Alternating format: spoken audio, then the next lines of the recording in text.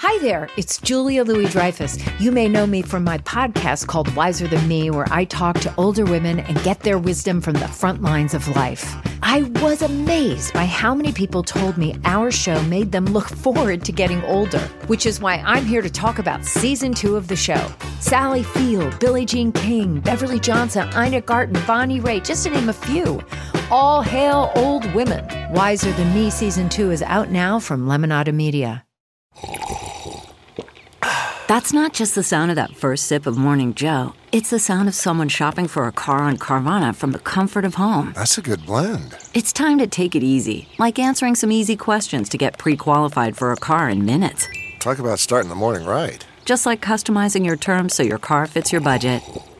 Visit Carvana.com or download the app to experience car shopping the way it should be. Convenient, comfortable.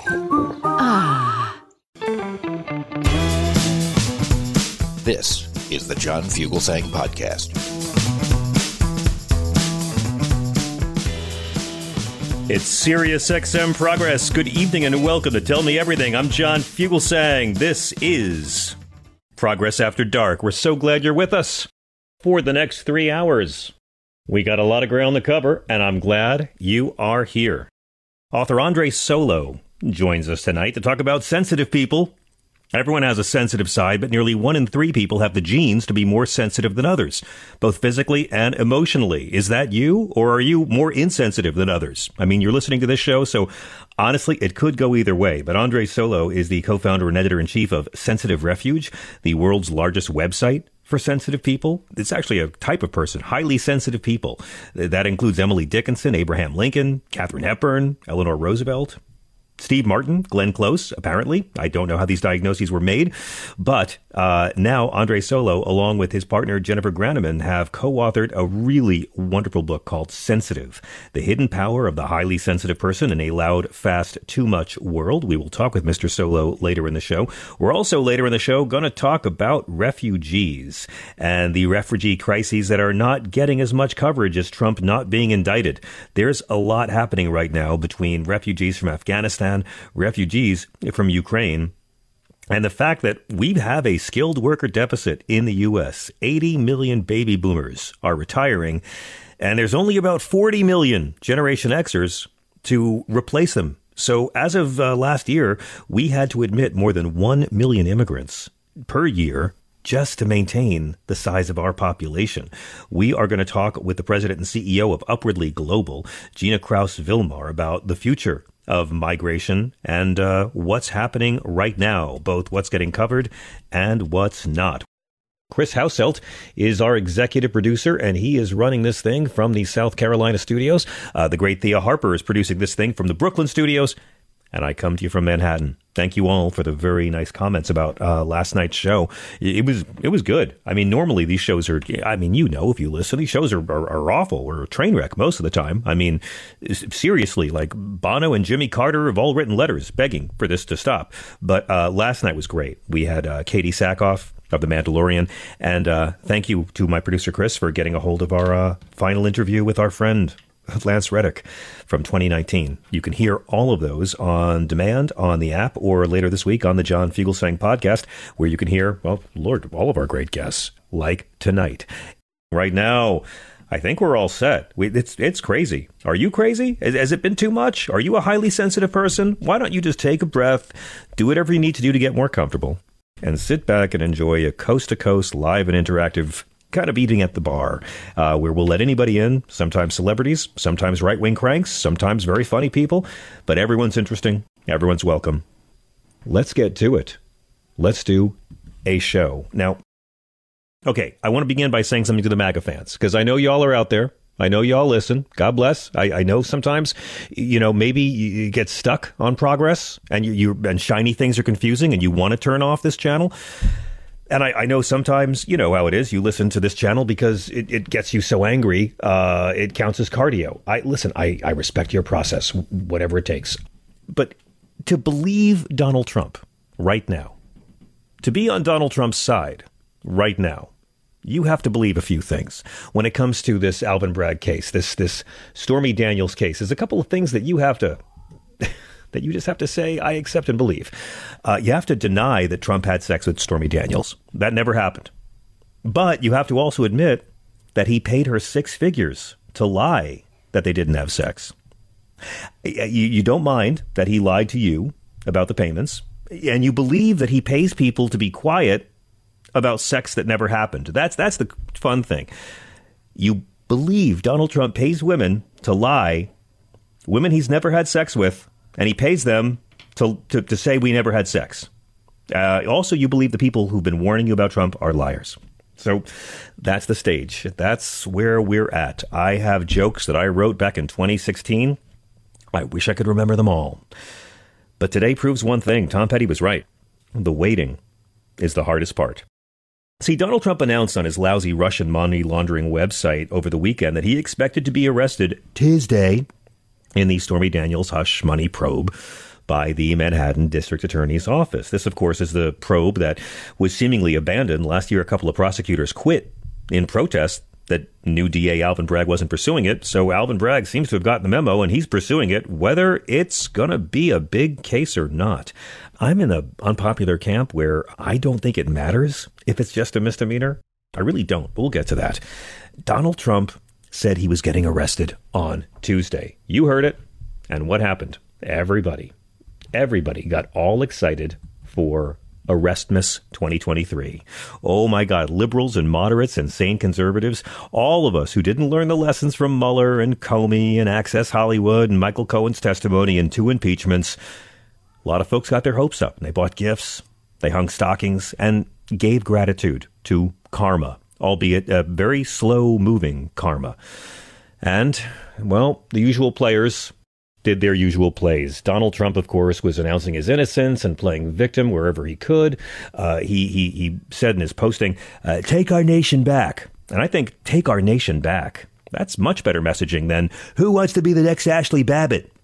The Republicans in the House, they were all over the place. They were demanding the New York DA explain himself, demanding he be arrested. Really, Rand Paul wants him locked up. They demanded the New York DA turn over all their investigations information to them, Trump's winged monkeys. They demanded the New York DA back down. They demanded he let go. And this is all before the DA has said anything, released anything, indicted anything. So McCarthy has been begging the MAGAs not to protest, and that's actually wise to do. He's smart enough to know that if there's any violence whatsoever, it will boomerang directly back onto Trump and him and his sad, flaccid caucus. Ron DeSantis, he's tap dancing all day, and we get to watch Ron DeSantis try to be all things to no people. The grand jury that's been investigating the payment, they seem like they're ready to complete the work as soon as law enforcement finish preparing the possible unrest of right-wing people. Capitol Police said there's no specific threat against the Capitol, but the media slobbered all over this story, as you well know. And Donald Trump put out a fundraising email saying, Patriot, barricades are being set up around Manhattan Criminal Court, with a photo. As our nation awaits an announcement on whether Donald J. Trump will be indicted, all caps, red lettering, despite having committed no crime. You understand? He's already fundraising off of the threat of violence because he might be held accountable for shit he actually did. The NYPD has received multiple bomb threats. Another bomb threat was called into the New York court where the Trump hearing was being held. And then today came and went. I mean, despite Trump's call for protests, members of the media way outnumbered his supporters outside the Manhattan DA's office. There was a rally, and no one came. There were no indictments under the tree. Father Arrestmas never made it. Now, there's a lot to unpack here. Let's start with this. Who came up with that Tuesday arrest date? Clearly not the DA's office. Say what you want about Alvin Bragg and how they've conducted this investigation. There haven't been a lot of leaks, have there? So where do you think it came from? I'll give you one guess. Trump made it up. He just made up the date. He played everybody. He played his base. He played his opponents. He did what he does best.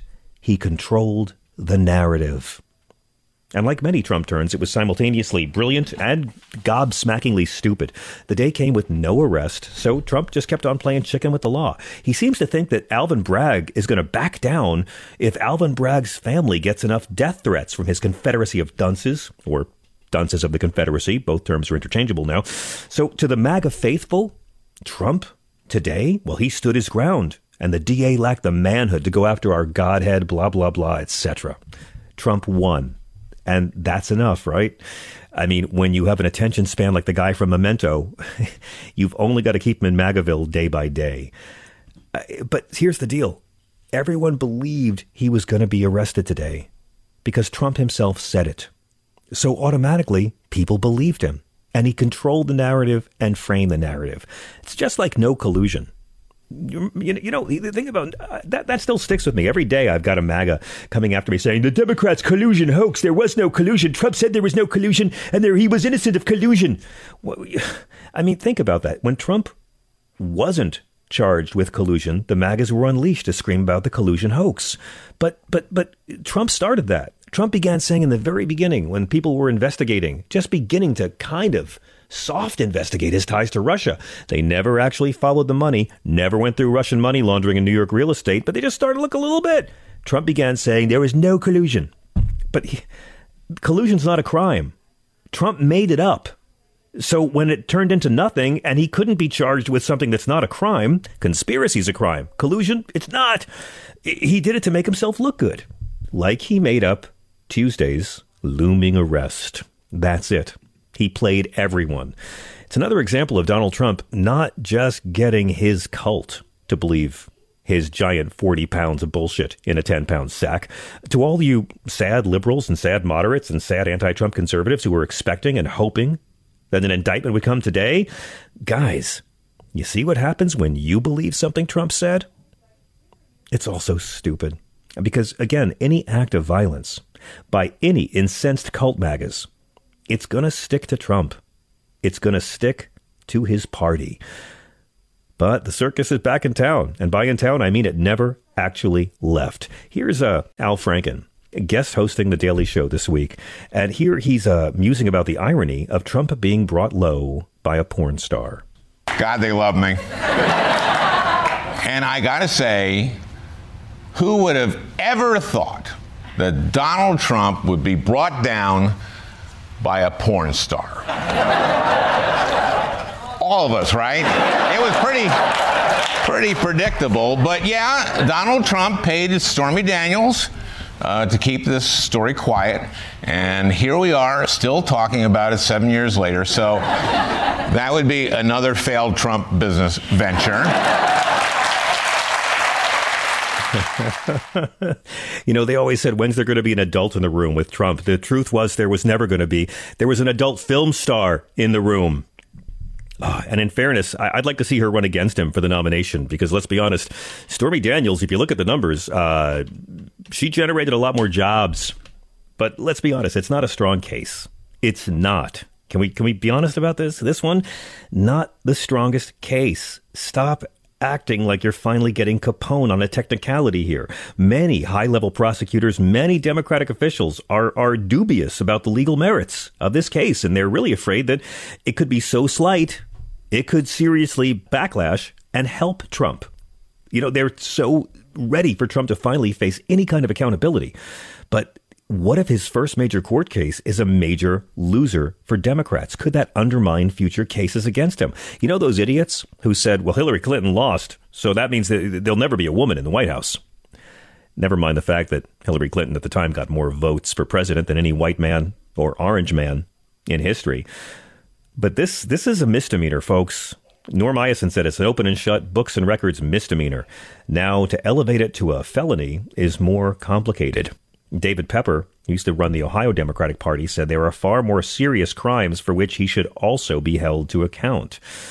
So it's probably going to turn on whether prosecutors can prove the payment was an illegal, undocumented campaign contribution. And again, if you heard last night's Trump phone caller, and we love when our MAGAs call. God damn, guys, if you're a Trumper, you are always welcome. You go to the front of the line. But you already know people who don't mind stealing from vets with a fraudulent online university, people who don't mind a 45-year history of public racism, people who don't mind stealing migrant children from their parents. They're not going to care that Donald Trump may have illegally spent money to buy someone's silence and didn't declare it as a campaign expenditure. And in the Republican Party, well, MAGAs be lying. House members are warning DA Alvin Bragg that an indictment of Trump would be an unprecedented miscarriage of justice and would, quote, unalterably interfere in the course of the 2024 presidential election. Marjorie Taylor Greene was talking about Ray Epps, who she says was an FBI plan to encourage violence the day of the insurrection. Ray Epps actually tried to calm his fellow protesters, but he was Trump all the way. Matt Gaetz said the indictment is an absurd case of the criminal process in our politics. He called Bragg's potential decision to prosecute, which hasn't happened yet, a disgusting abuse of power. That was Rand Paul, and Rand Paul would know all about that. He called for Bragg to be put in jail. Again, let me say that again. Rand Paul said that Alvin Bragg's potential in the future prosecution is a disgusting abuse of power, and then said the DA should be put in jail. I mean, it's ridiculous, right? Like, they're trying to discredit this entire story and narrative because of Michael Cohen. And they forget that Michael Cohen has already been to jail for this particular narrative in 2018 over his involvement in the hush money payments. Michael Cohen, who's been on this show, and I've been on his show, full disclosure, he's been cooperating with authorities in multiple investigations. And they seem to think that somehow you can make this case go away because Michael Cohen's a liar on the record. It doesn't matter that Michael Cohen lies. We know we can't trust Michael Cohen. Sane people don't trust Michael Cohen and don't trust Donald Trump. Cult members trust Donald Trump and tell you not to trust the lawyers he hired for decades. The fact is, we've seen the checks signed by Trump. There's no controversy. He's not being picked on for anything. He paid $130,000 in hush money to a porn star, and he had Cohen do it as a straw donor. It is technically campaign finance fraud.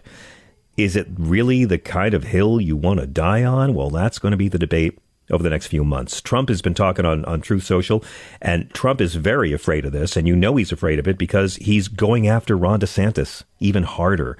He posted this homophobic suggestion that DeSantis might be unfairly and illegally attacked with accusations of an affair with a man. He's already insinuated that DeSantis has had relationships with underage people while he was a teacher in Georgia, and Trump has pushed that a lot. So Ron DeSantis, he's in a tough spot. He doesn't know what to do. He doesn't want to lose the MAGAs, but he also really wants to put space between himself and Trump. He really hates Trump as much as Trump hates him. So he seemed to think that having a side reference to why Trump's in trouble would help. Here is Ron DeSantis joking about Trump's payments to Stormy Daniels before trying to win the MAGAs back right away by going after the DA. I don't know what goes into paying hush money to a porn star to secure silence over some type of alleged affair. I can't speak to that. But what I can speak to is that if you have a prosecutor who is ignoring crimes happening every single day in his jurisdiction, and he chooses to go back many, many years ago to try to use something about porn star hush money payments, that's an example of pursuing a political agenda. So he also called Bragg a Soros-funded district attorney. George Soros has poured money into DA races around the country for years. But when you hear George Soros, it's sort of like when you hear the word globalist. It's meant to insinuate some kind of shadow conspiracy. It's also meant to insinuate Jew, Jew, Jew, Jew, Jewy, Jew, Jew.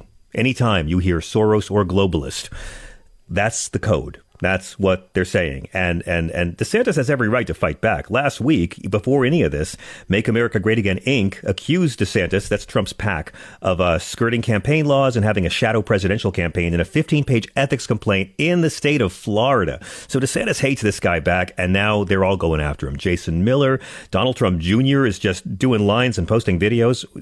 At least I hope he's doing lines. Trump, listen, I'm not one of these guys accusing you of doing coke. I hope you're doing coke, Don Jr., because, maybe it's Adderall, Vyvanse. I don't know. But DeSantis' support among Republican primary voters has gone down to 26%. That is the lowest he's had since Morning Consult began tracking for Politico in December. Trump is at 54%. DeSantis at 26%. Remember 3 weeks ago, way back 3 weeks ago, when Ron DeSantis began his national book tour? That's forgotten. But DeSantis called Russia's invasion of Ukraine a territorial dispute that does not amount to a vital U.S. interest. He was flip-flopping all over the place, trying to be more MAGA. But look, at the end of the day, here's the deal, guys. He paid Stormy Daniels to lie. I mean, it's not hard to understand. He told Trump Jr. to lie about the Trump Tower meeting. He ordered Don McGahn to lie to Mueller. He tried to coerce Zelensky to lie on the phone. And we're supposed to be shocked that he paid Stormy Daniels to lie? In the meantime, just remember this. This is only the beginning of Trump's problems with criminal prosecution. He just lost a bid to keep the grab him by the pussy tape out of his rape trial. Sorry. So just remember, there's still so many cases. There's Jack Smith. They're investigating the Mar-a-Lago documents. They're investigating the insurrection. They're still going after his organization on the state level. They're going after his telephone recorded election fraud in Georgia. Okay? Remember, while you're waiting for a first indictment of a U.S. president, you're also just waiting for Donald Trump's first indictment. Here's his attorney in Georgia, Drew Fundling, going on CNN and calling the system, the process in Fani Willis's case, unconstitutional and a sign of a broken legal system. So what I'm going to say, Pamela, is I'm not going to try the case with you or anybody else on TV or in the media. I mean, that's something you deal with in court. I'm really here to talk about a motion that we filed looking at unconstitutional behavior in this special purpose grand jury. We see violations of the Fifth Amendment take place over the course of 8 months, and we see an insatiable desire to kind of go after one person and result in people compromising their constitutional integrity. We're not going to do that. We're defense attorneys. We believe in the Constitution. We're committed to being criminal defense attorneys. My greater concern is that 3 miles from here, this Fulton County District Attorney's Office is ignoring the fact that we have a jail overflowing with souls. There you go. There you go. That can't okay. Get their thank you, Chris. That's court. enough. And so in other words, there's so much crime going on. Why are you going after Trump for this? They're using that defense in New York, and now they're using it in Georgia as well. And it's going to continue. This is Groundhog Day. We're back to Donald Trump controlling the media narrative. We're back to hearing about the porn star. We're back to Republican Christians not caring about lies and crime. It's 2016 all over again, folks, and I'm sorry, but you're never going to get that perfect Arrestmas you've prayed for. I know you waited for Arrestmas morning, and it meant so much to you and the kids, but it's not going to happen. And that's okay, because maybe the real Arrestmas is in our hearts. Maybe the real Arrestmas was the friends we made along the way, or, the friends who testified against him along the way. CarMax is putting peace of mind back in car shopping by putting you in the driver's seat to find a ride that's right for you. Because at CarMax, we believe you shouldn't just settle for a car. You should love your car. That's why every car we sell is CarMax certified quality, so you can be sure with upfront pricing that's the same for every customer. So don't settle. Find love at first drive and start shopping now at CarMax.com. CarMax, the way car buying should be. Okay, picture this. It's Friday afternoon when a thought hits you. I can spend another weekend doing the same old whatever, or I can hop into my all-new Hyundai Santa Fe and hit the road. With available H-Track all-wheel drive and 3-row seating, my whole family can head deep into the wild. Conquer the weekend in the all-new Hyundai Santa Fe. Visit HyundaiUSA.com or call 562-314-4603 for more details. Hyundai, there's joy in every journey.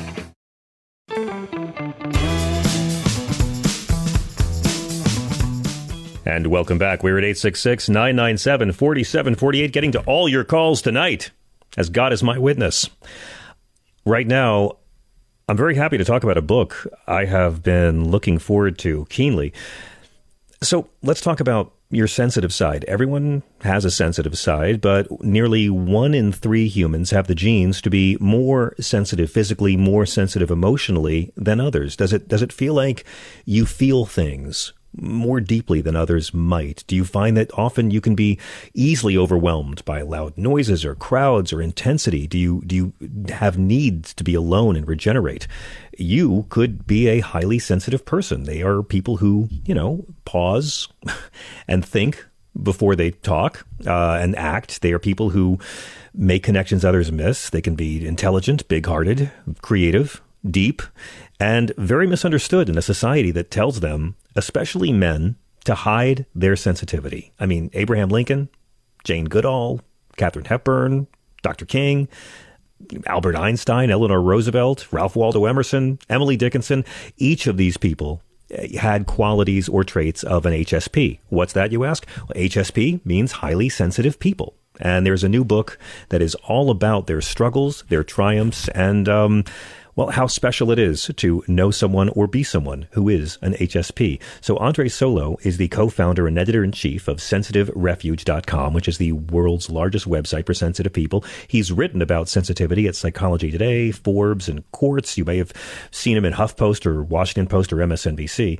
Along with Jennifer Graninan, he's the co-author of the new book, Sensitive: The Hidden Power of the Highly Sensitive Person in a Loud, Fast, Too Much World. I can feel myself trying to get more centered and calm, and I'm getting my NPR voice more as I do this intro. But it's a beautiful book that really shifts the paradigms on a community that is great but much misunderstood, and on a human quality that's very beneficial but often very misunderstood. It's a great pleasure to welcome Andre Solo to SiriusXM. Hi, John. It's great to be here. Thank you so much for being here, and thank you so much for the book. I got to tell you, there's books I read where I feel like someone's been reading my journal from junior high school, and wow, I found a lot of mental checklists going off for me while reading. I tell you, that's actually how we wrote the book. We went through your old journal and took some notes, and that's how we put it together. That's funny, guys. I thought all these references to being beaten up on Long Island were kind of curious to me, so now I get it. Let me ask you, please, how do you define this trait, these people, highly sensitive HSPs? How do you give your definition? Yeah, that's a really great question. So when we talk about being sensitive, I think a lot of people kind of assume it means weak or fragile or overly emotional, or maybe somebody who overreacts to things, right?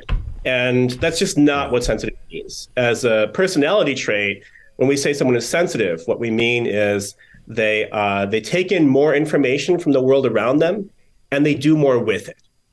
What I mean by that is that sensitive people are actually wired at a brain level to process all information more deeply. They basically put more mental resources and more time and energy into processing it. So they make more connections between different ideas. They might notice details that other people miss, and they often end up being very deep thinkers who are very creative and oftentimes make really good decisions compared to other folks. So it's this deep processing of information that really means you're sensitive. And, the great thing about that is information comes in many different kinds. So a sensitive person will be more sensitive to their physical environment. You might notice the scratchy texture of a fabric or those delicate notes of apricot, wine. But sensitive people also pick up on emotional cues and social cues more easily. So if you're a highly sensitive person, you might be the only person who notices that little hint of a smile that flashes on someone's face before they try to hide it. That's right. Wow. I mean, yes, true. But I find it fascinating, this idea of a brain that is wired to go deep. And we've met people in life who are very, very comfortable doing that. And as someone who's kind of allergic to small talk, I love going deep and I love meeting people who are wired that way. But I'm curious, what is it scientifically that makes the sensitive brain so distinct? Right. So there's different activity that we see in the sensitive brain compared to what you might call the typical brain. And I want to be really clear that it's not that sensitive people all have genius IQs. We don't necessarily. It's not that sensitive people are in any way like superhuman. We're working with the same hardware as everyone else, right?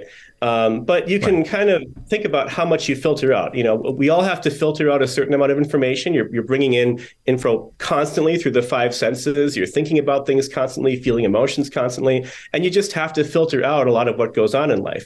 Sensitive people do a little less of that filtering. So when we look at the sensitive brain under fMRI scans, what we tend to see is greater activity in a variety of regions of the brain, but especially those that involve going beyond surface level detail and getting deeper into analyzing something, as well as areas that bring together different types of information like social or emotional information and sensory information, and kind of bring it together and try to put it all into one cohesive picture. And what that means is that sensitive people will sometimes actually take longer to answer a question or to make a decision because they're going through that deep processing on the inside. It's not always useful. Sometimes you just need to get through the grocery store really quickly, and it doesn't really matter how deeply you process things, but that's what you're going to do. But a lot of times it does pay off. And what we see in simulations of natural selection is that the little creatures that are programmed to act like sensitive people to take a little bit more time, taking in new information and comparing it to past things that they've encountered, they tend to come out ahead in the long run. There might be some times when they miss out on a resource compared to a little creature that's faster to act and just shoots from the hip. But on the whole, over a few generations, the sensitive ones tend to win out and amass more resources. And we've seen the same thing in studies involving primates. So there's a wonderful study involving monkeys, and they were given fruit snacks, or actually pieces of fruit as snacks, I should say, whenever they completed a task successfully. And they were given a variety of cognitive tasks, things that involved predicting outcomes, noticing changes in patterns, making decisions, things like that. And the ones who are sensitive based on the genes that they have ended up similar to in the simulation. They ended up coming out ahead and just kind of racking up these fruit snacks one after another. I mean, it's interesting because I think about the experience of children who are highly sensitive and the kind of misconceptions that those children are raised under and the kinds of conformity they find it so hard to match. I'd like to ask you a little bit about some of those misconceptions. And I would guess as a layperson that little boys might have it tougher than little girls in the Western world.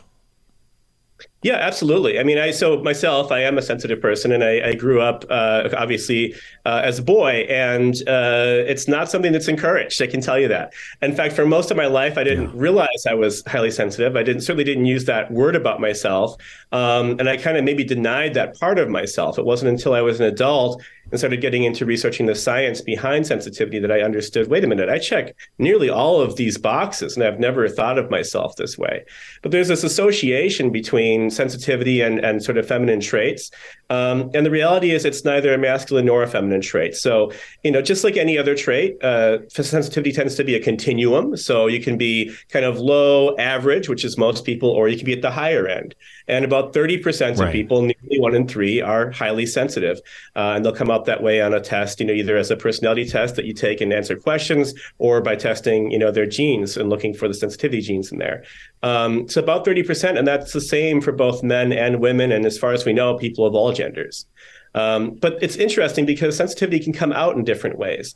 So that deep processing, it can lead to being very in tune with your physical environment. One of the strengths that we talk about in the book in Sensitive about sensitive people is what we call sensory intelligence, which is really just being really aware of and attuned to the physical world around you because you're picking up all those little details.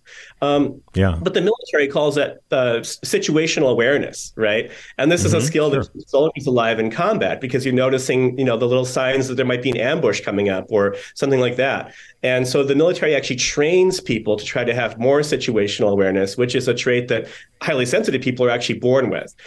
So you think of, soldiers as needing to be less sensitive, but the reality is we've talked to sensitive people who are in the military and they see it as an advantage. It's one of the strengths that helped make them better soldiers and better service members.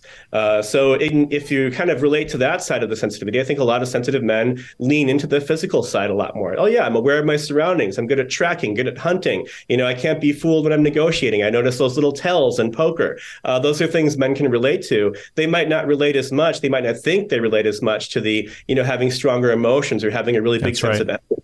I never thought of myself as being a high empathy person, certainly not more than anyone else. But what I would say about myself is I was good at reading people. And that's really just empathy by a different name. So we kind of changed the way we talk. I'm so grateful that you bring up the fact that there is such a tremendous diversity of emotion and empathy amongst our armed forces. I'm sensitive to that. There's a lot of people who are listening who are probably nodding their heads rapidly right now and saying, wow, this sounds a lot like me or my sibling or my partner or someone I love in my life. You do in the book with your co-author have a checklist of sorts. Are you an HSP, of the most common characteristics of sensitive people?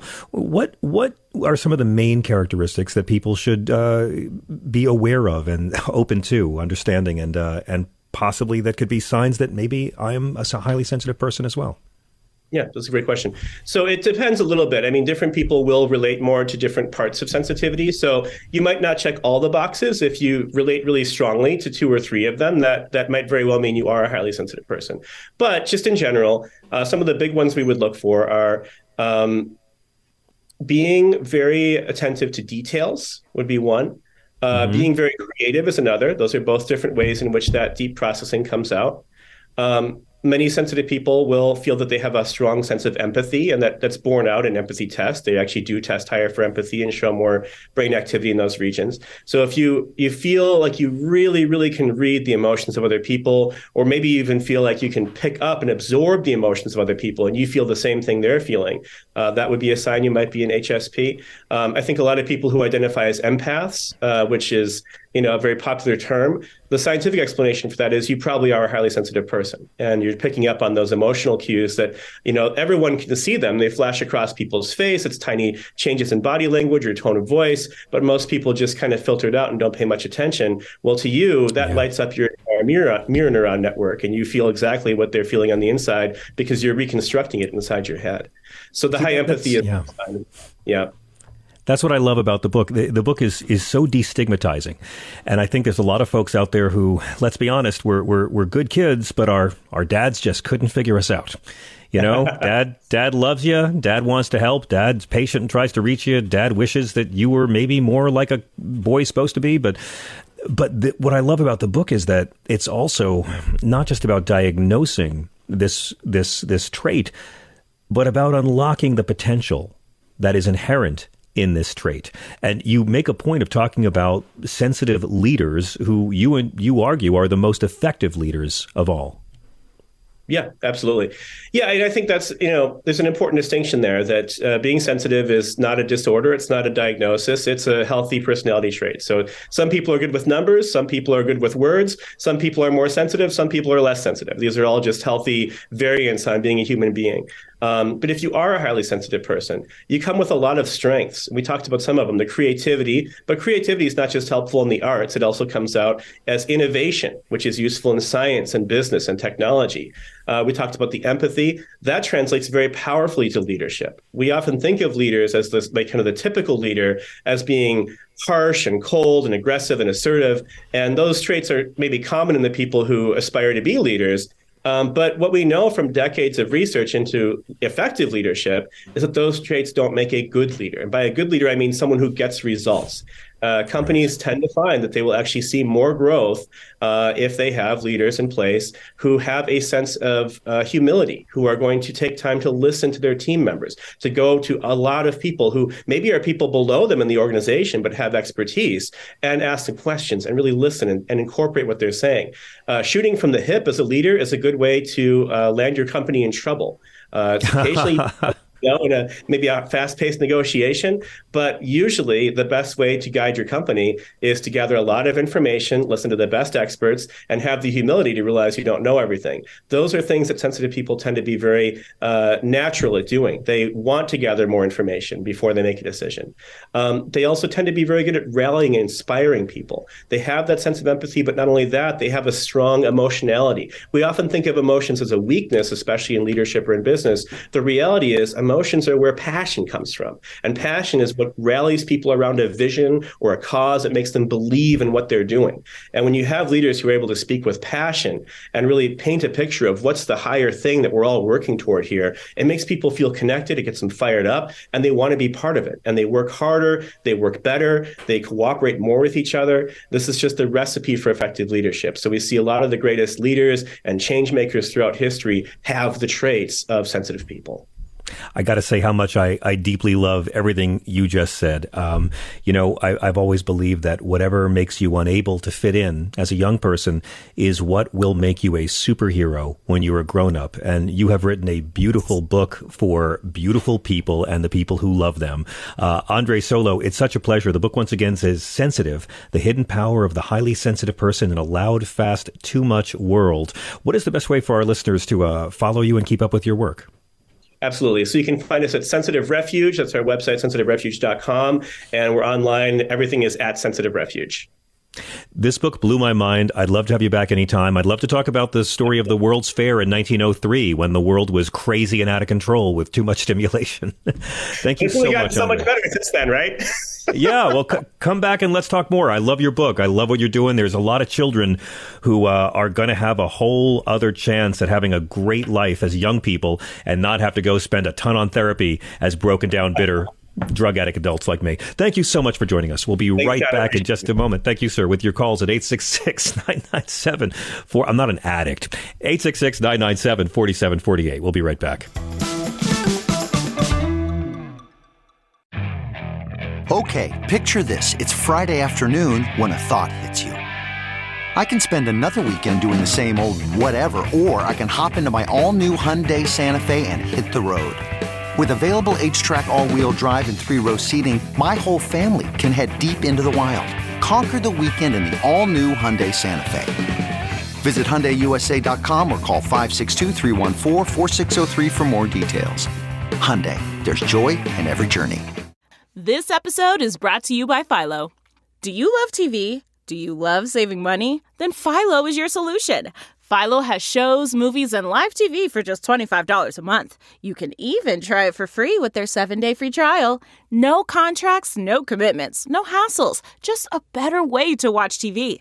Never miss a minute of shows like the hit docuseries Where is Wendy Williams? Or classics such as Friends. If you can't get enough TV, then there's no better way to watch. Philo has more than 70 channels like BET, MTV, and AMC. And the best part? You can try it yourself with their 7-day free trial. Sign up today at philo.tv/poppods. That's philo.tv/POPPODS to get 50% off your first month.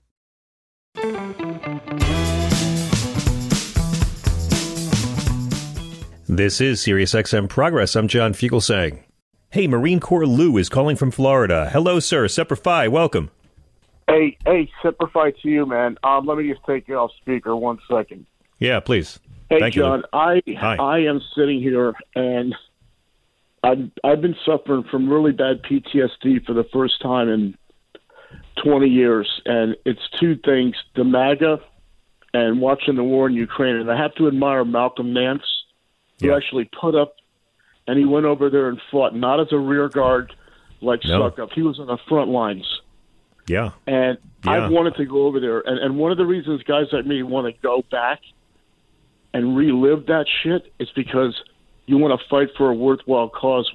My cause in the Marine Corps was fucking Ronald Reagan sending us where we shouldn't be. The war in Ukraine is a just cause. It's fighting for against Putin. And I would go back if I just wasn't so fucked up. But right now I'm taking trazodone and prazosin to even go to bed. Wow. And are you doing talk therapy, Lou? Are you doing talk therapy? I got therapy. I got psychiatrists. I got everything, and they're helping. They're helping a lot. Great. And the thing is, it started back again when the whole assault of the Capitol. I'm thinking, man, you know what really got me right away was if it was black people, they would have shot them on the spot. Correct. You nailed it. Because it was white guys, they let them in. And I'm telling you, I have nightmares about mowing these fuckers down because why didn't they mow them down? They were traitors trying to take over our country. I think you just said why. I think you just said why. And one of them did get mowed down, and one of them did get shot and killed. And Ashley Babbitt is dead. She's dead because of Trump's lies.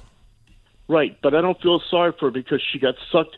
That's like saying to that young sergeant in the SS, oh, I feel bad for him. He goes, no, because he sucked up to Hitler's bullshit, and he fought for them. So you know what? It's a fucked up situation. I'm telling you, combat is fucked up. I feel bad for anybody whose mind is twisted by a cult, but I in no way blame the officer who fired the gun. But where the empath thing comes in for me, it saved my life in the Marine Corps because I had every sense heightened. I was aware of everything. I looked at every spot that might be some guy trying to kill me. And Lou, you should check the book out. We got to hit a break, but listen, will you call more often and tell us about your process and your healing? Because you are a mighty man, and I'd love to know more about your journey. Thank you, man. I love you, too. Thank You're you. a good guy, and I got out of I you. love you right back, sir. Thank you. We're going to take a quick break. We'll be right back with your calls. Okay, it's time to commit. 2024 is the year for prioritizing yourself. Begin your new smile journey with Byte, and you could start seeing results in just 2 to 3 weeks. Just order your at-home impression kit today for only $14.95 at Byte.com. Byte clear liners are doctor-directed and delivered to your door. Treatment costs thousands less than braces, plus they offer financing options, accept eligible insurance, and you could pay with your HSA, FSA. Get 80% off your impression kit when you use code WONDERY at Byte.com. That's BYTE.com. Start your confidence journey today with Byte.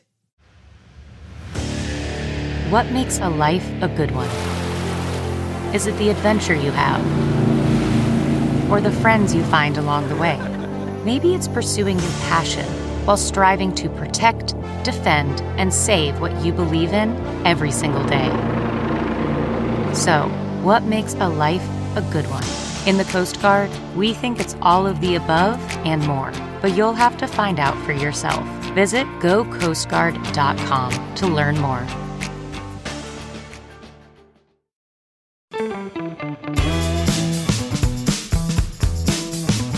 And welcome back to Sirius XM. We'll be taking your calls at 866-997-4748, 866-997-GRIT. Graham Nash returns to our show next week. We're very excited to have Graham back. And of course, if you've missed our recent interviews with Eugene Levy or Guillermo del Toro, or this week's with Bo-Katan from The Mandalorian, you can hear all of those on the app or Sirius XM on demand. Okay, last month, you might remember it ended. It didn't get as much coverage as it needed to in this country, but last month ended with a boat that was shipwrecked off Italy, and at least 70 men, women, and children from Pakistan, Afghanistan, Syria, and other nations died, and many others are still missing. Closer to home, thousands of Afghan refugees who got to the U.S. last year are now terrified that they may lose their work permits and might face deportation back to Afghanistan because their 2-year visas are expiring this August, unless our government takes swift action. And on top of all of this, while we're dealing with a refugee crisis around the world, we happen to have a skilled worker shortage here in the U.S. There's 80 million baby boomers that are going to be retiring, and only about 40 million Generation Xers to take their place. As of last year, we have to admit more than 1 million immigrants per year just to maintain the size of our population. Upwardly Global is the premier national organization working to help immigrants and refugees with international credentials to help restart their careers here in the United States. Their work is so incredibly inspiring and moral and economically and politically very, very smart.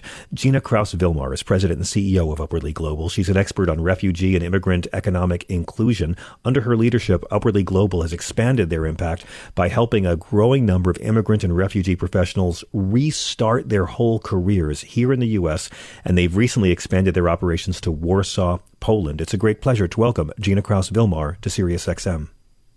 Thank you, John. I'm so thrilled to be here having this conversation with you.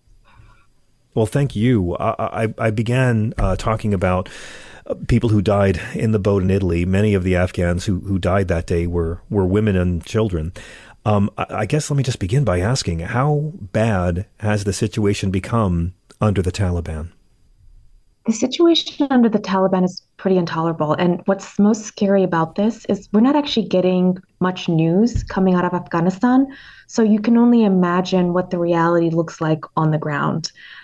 We know that more and more restrictions come out every week on women and girls, whether it's first eliminating their ability to go to school past 7th grade, or whether it's eliminating their ability to be in public spaces without a male escort. And so it's really troubling. And a lot of people are still trying to get family out. A lot of people are very worried about family that are there. And we still have evacuations happening. Yeah, I have to say, I was kind of shocked to see that they're trying to escape the country on boats now. When we think about people fleeing the Taliban, we think of them crossing desert borders. But, I mean, it's gotten really dire. People are just trying to get out of the country any way they can. You know, people will pay smugglers. And the challenge here is oftentimes they don't have cash to pay smugglers. So it's really indentured servitude in a lot of ways. And they're paying smugglers, and smugglers will take them in all kinds of routes. I've met Afghans who have ended up in Ecuador, who have been smuggled there as well. And the real challenge is we know that less than 1% of refugees worldwide are resettled. So that means richer countries are not sharing their portion of the burden, while oftentimes also conflict-ridden developing countries that neighbor these countries are taking on a large portion of the burden. So you cannot blame people for looking not only for a way to be safe, but also for a way to survive. Yes. That figure is unbelievable that only 1% of refugees have been resettled. It's kind of hard to wrap my head around that, considering with climate change, we should be expecting refugee crises to be much more widespread and devastating in the next couple of decades. You know, at Davos, we recently heard that one of the largest concerns internationally is migration, and how our countries setting themselves up to be better equipped to support migration. And at the same time, not only in the United States, but in many other industrial countries, they have aging populations, they have huge workforce shortages. And these workforce shortages are not just going to last a year or two, they are really going to be the future of these communities in these countries where they have aging populations. And so, for example, in China, we've just seen a law passed which requires Chinese citizens to join a dating app in order to facilitate more introductions and relationships and more children. In France, we just saw President Macron, push through without a lot of support, increasing the retirement age because they're trying to get more out of the labor force that they have. And what's unique about the United States is that we are a largely immigrant country. We do attract a large number of immigrants and refugees to our shores. And we do have the ability to help these individuals integrate in our communities and in our workforce. But in order to do that, we need to do two things. First, we need the political will. And second of all, we need to start seeing immigrants and refugees as a win for our communities, a win for our ability to innovate, a win for our economy. And by doing that, not asking ourselves the question, who should we let in, but asking ourselves the question, how well do we help these people integrate so that we can create shared prosperity for all of us? Exactly right. And that's why I love what you do. Obviously, we need to talk about how the entire international community has to do more to help Afghans, especially Afghan women and children, get humanitarian visas. The morality is right there. We can talk about it all day. What I love about your organization is you talk about how economically smart it is. I'm very fond of pointing out that when adults or migrants arrive in the U.S., they're here ready to work. They're educated. They may have already had careers and they may already be skilled, but we don't have to pay for their education. They are showing up ready to enter our workforce and start paying into our Social Security plan. So getting them into the workplace is smart for all of us and, dare I say, really good for capitalism. Well, what's interesting about this moment is that today, 85% of the growth in our working age population is coming from immigrants and the children of immigrants. So the reality is, for the United States of America today, immigrants are the future of our workforce. So the second piece, which is really interesting, which is what you touched on, is 50% of immigrants coming into the country today have a bachelor's degree or higher. So we're getting really a mixed flow of people. And I want to stress, the United States needs all skill levels. You know, right now we have huge shortages in transportation, whether it's truck drivers, whether it's warehouse personnel, whether it's technicians. We have huge shortages in healthcare.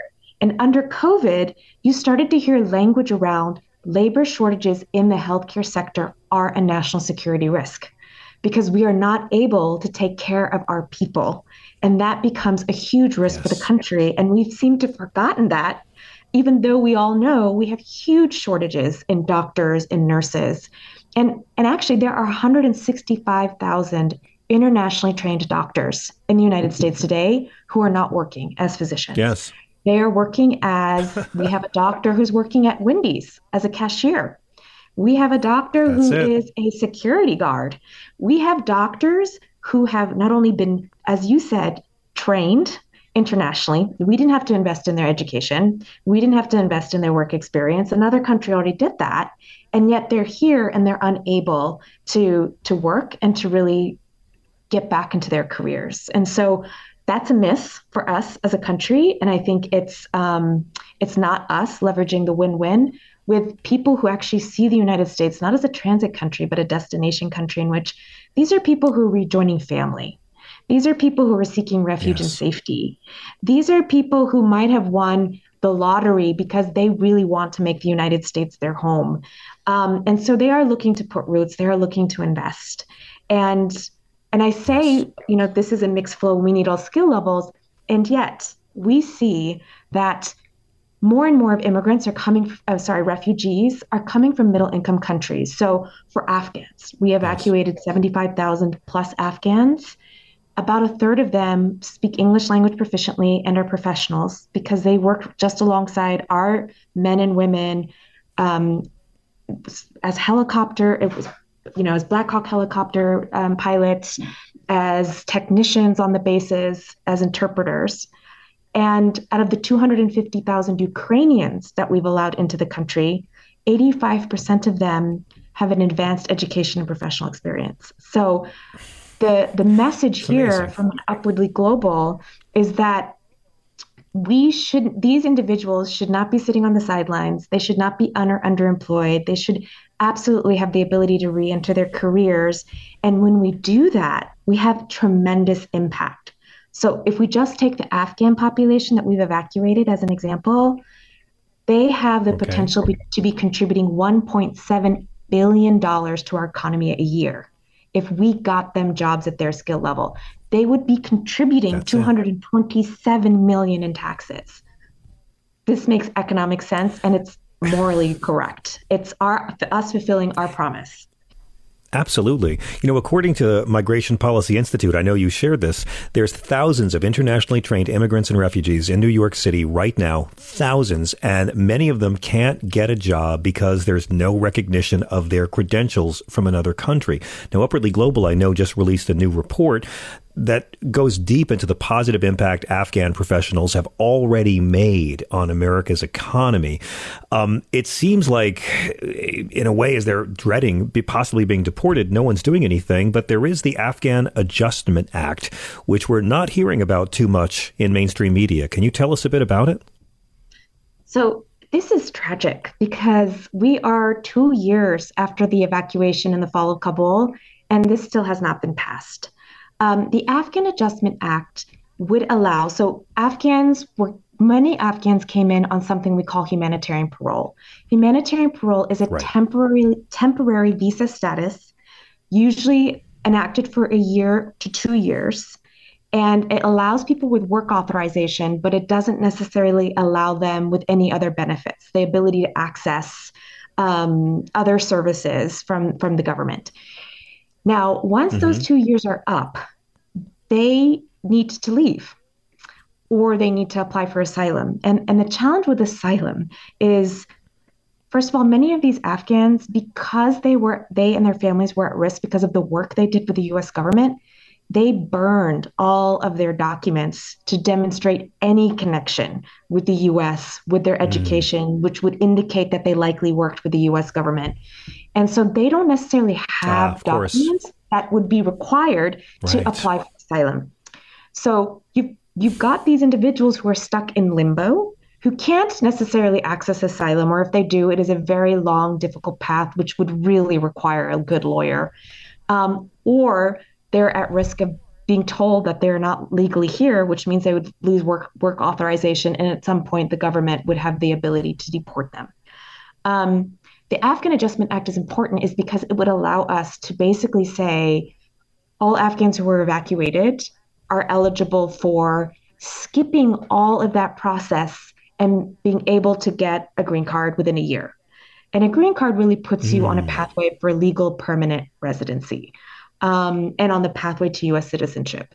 And so instead of going through all of that headache, it would just eliminate all of it and allow them to be able to get the green card. So the other thing that people need to realize is this is not a unique case. We have done this in the U.S. several times. We did this with the rise of Fidel Castro for the Cubans. We did this when the U.S. withdrew from Vietnam. We did this following the U.S. military actions in Iraq, both Operation Desert Storm and Operation Iraq Freedom. So we have clear precedent for this. The challenge is this needs to happen through Congress. And so while you recently saw that Ukrainians were able to extend their humanitarian parole from 1 to 2 years, Afghans can't get that same benefit at this point because the administration doesn't have the power and authority to make that change. They need Congress to act. Right. And as you pointed out, so many of these people don't have their papers because they had to destroy their papers because they helped us in the first place. I'd like to ask you, we are now, of course, marking the 1-year anniversary of the Ukraine war and the 1-year anniversary of the beginning of the Ukraine refugee crisis. In your experience, how are Ukraine refugees doing settling into new lives in the U.S. and how is that particular crisis going? So the Ukraine crisis, it's always interesting when you have a beginning of a crisis. I've worked in many conflict zones and refugee response efforts internationally. And on average, a refugee is a refugee for 9 years. So realistically, when you see a crisis, you expect it to last at least 10 years. And yet in the early days of Ukraine response, there was a hope that would be just the summer and people would return. And now we know that's not the case. Yes. Many Ukrainians who have been able to come, 215,000, as I mentioned before, many of them are professionals. They are settling in well. We have a large Ukrainian communities in the United States who have been very welcoming. We have a sponsorship program of individuals who are hosting Ukrainian refugees who have been incredibly welcoming. And many Ukrainians are settling in states where there are large existing Ukrainian communities, such as New York, California, Illinois. I would say they, of course, still face challenges in terms of being able to access the labor market because they their credentials might not be recognized. They might not know how to compete for a U.S.-style interview. They probably have not written a resume in 10 years and have no idea what that actually looks like in the U.S. Not to mention, how do you ensure you put the right words in there for the technology ATS systems to pick it up? And so I would say they are eager to work. Many of them are getting work authorization quickly. And are working, and many of them are now looking to actually stay and raise their families.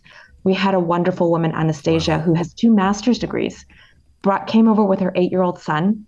Her husband is fighting, and she has now gotten a job as an IT recruiter and is just thrilled. She's living on Long Island, and now she says she really wants to stay. So I think the welcome has been great in the United States. I think the challenge is we haven't seen that level of engagement with Afghans, and that is concerning. Yeah. And I would say in Europe, the welcome for Ukrainians has also been strong, particularly in Poland, because there's a large affinity between the 2 cultures and the 2 communities, and there's also a strong dislike between the 2 communities of Russia. They share that distrust. And they have not accepted Afghans in the same way as they have the Ukrainian community. So I think for us, our message is the way we have welcomed Ukrainians should be the new standard, and that should be the standard for all communities. And now that we know what that looks like, we can hold ourselves to that bar. I mean, you express yourself so beautifully with such great sensitivity. I just want to say it really sounds like non-white refugees have a substantially more painful time in Western states. That's what we're talking about, right? 100%. Yeah. Bias and discrimination, assumptions that, we have wonderful Nigerian colleagues who've worked in the financial industry, and people assume that they don't speak English, even though English is the native language of Nigeria. And so there is an incredible amount of bias that sits at various intersections for our community. And we see that both in terms of the type of jobs they get, how quickly they get into those jobs, and their starting salary, which is not a surprise given the gender wage gap and the fact that white women earn 84 cents to a white man's dollar and Black women earn 65 cents to a white man's dollar. So a lot of work to be done on all fronts. And I would say once we lift up one community, we lift up them all. Well, let me ask you then about another bill that's making its way through Congress, and that's the New Deal for New Americans Act. I know this is something that Ed Markey has gotten behind. What is this? I've heard you say this is the most important comprehensive immigration inclusion bill. What would it entail, and how would it change the playing field for potential new Americans? So I think one of the most important things for people to know is there is not a one single place where immigrants are considered in the administration, right? So there's not a spot for them to be considered as a community to understand how do we ensure their healthcare outcomes? How do we ensure their workforce outcomes? And yet they're a growing part of our population. As I mentioned before, they are the growth and the future of our workforce. And so the New Deal for New Americans would not only shift how we process individuals and eligibility, as well as how we convert some folks like DACA, but it would also impact the investments that we're making for immigrant inclusion at the federal level and at the state level. And so many states have already taken this on their own. They've set up Office of New Americans, which sit within their state government, which are tasked and responsible for ensuring that immigrants and refugees are considered across the administration's efforts at the state level. What we really need is for that to be best practice across the country.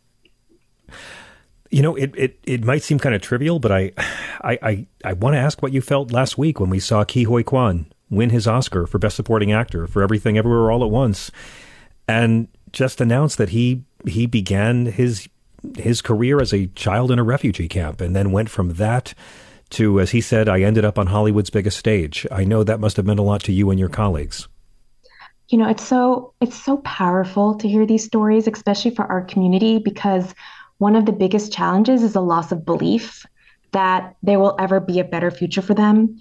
I remember meeting a Turkish asylee who was a data analyst working in San Francisco, and he was cleaning toilets, and he would call his mom, and he was so ashamed of what he had gotten as a job that he lied to her about what he was doing for work. And now he's working and still working at Facebook. And that has been transformative because there's a loss of identity. There's a loss of belief that there is a future here. Many immigrants in our communities will tell us, the best you're going to be able to do is work at a nail salon, just give up on the fact that you had another identity in life. Yeah. And so to see stories like that of perseverance is so powerful. Representation matters in so many ways, and it lifts so many people's dreams about what is actually possible. I do want to point out that Department of Homeland Security just announced, I think 2 weeks ago, that Ukrainian refugees who came to the U.S. between late February and late April of last year now qualify for a humanitarian parole extension. That sounds very benevolent. Is it? Or is it just hitting a snooze alarm before more dread? It is benevolent. The administration is keenly aware that they have used humanitarian parole extensively in terms of being able to get people in quickly. So it takes on average 3 to 5 years to apply and get refugee status into the United States. That means you're sitting in a camp somewhere and you've applied and you're the lucky 1% that gets to come to the United States, and it's taken you 3 to 5 years to secure that, and now you're here. It is the hardest way to legally come into the United States.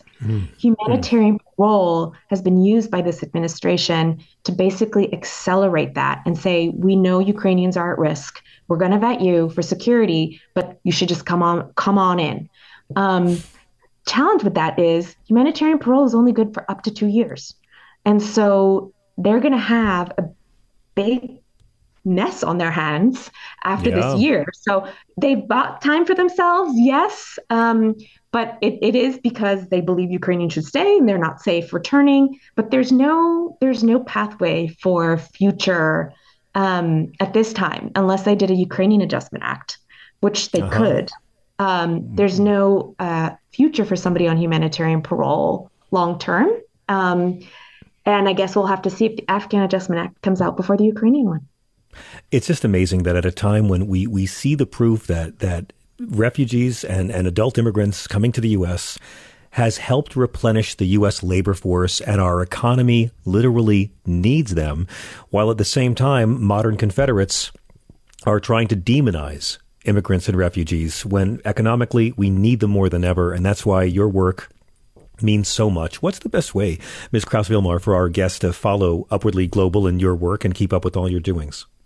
So I'm going to say go to my website, because you'll find any link to LinkedIn, Facebook, Twitter that you want from there, which is upwardlyglobal.org.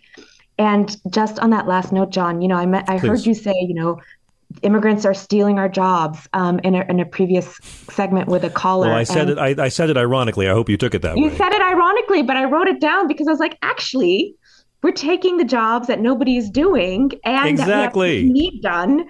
And if you don't bring immigrants in, our economy is going to suffer and inflation is going to increase. And that's it. We're going to be in more of a mess than we already are in. So, I mean, 2/3 of Donald Trump's wives. You could argue we're the solution to all the problems. 2/3 of Donald Trump's wives were immigrants doing work that Americans born here didn't want to do. And you're right. For all 100%. Of these anti-refugee, anti-immigrant politicians, who do you think is going to be taking care of you in 30 years when you're 90 years old? It is such a pleasure and an honor to have you. Gina Krause-Vilmar is president and CEO of Upwardly Global. Please come back anytime. I'd love to have you back and talk more about your work and about how this struggle for decency and economic sustenance is going. Thank you so much. Thank you. This is SiriusXM. I'm John Fugelsang. Peace.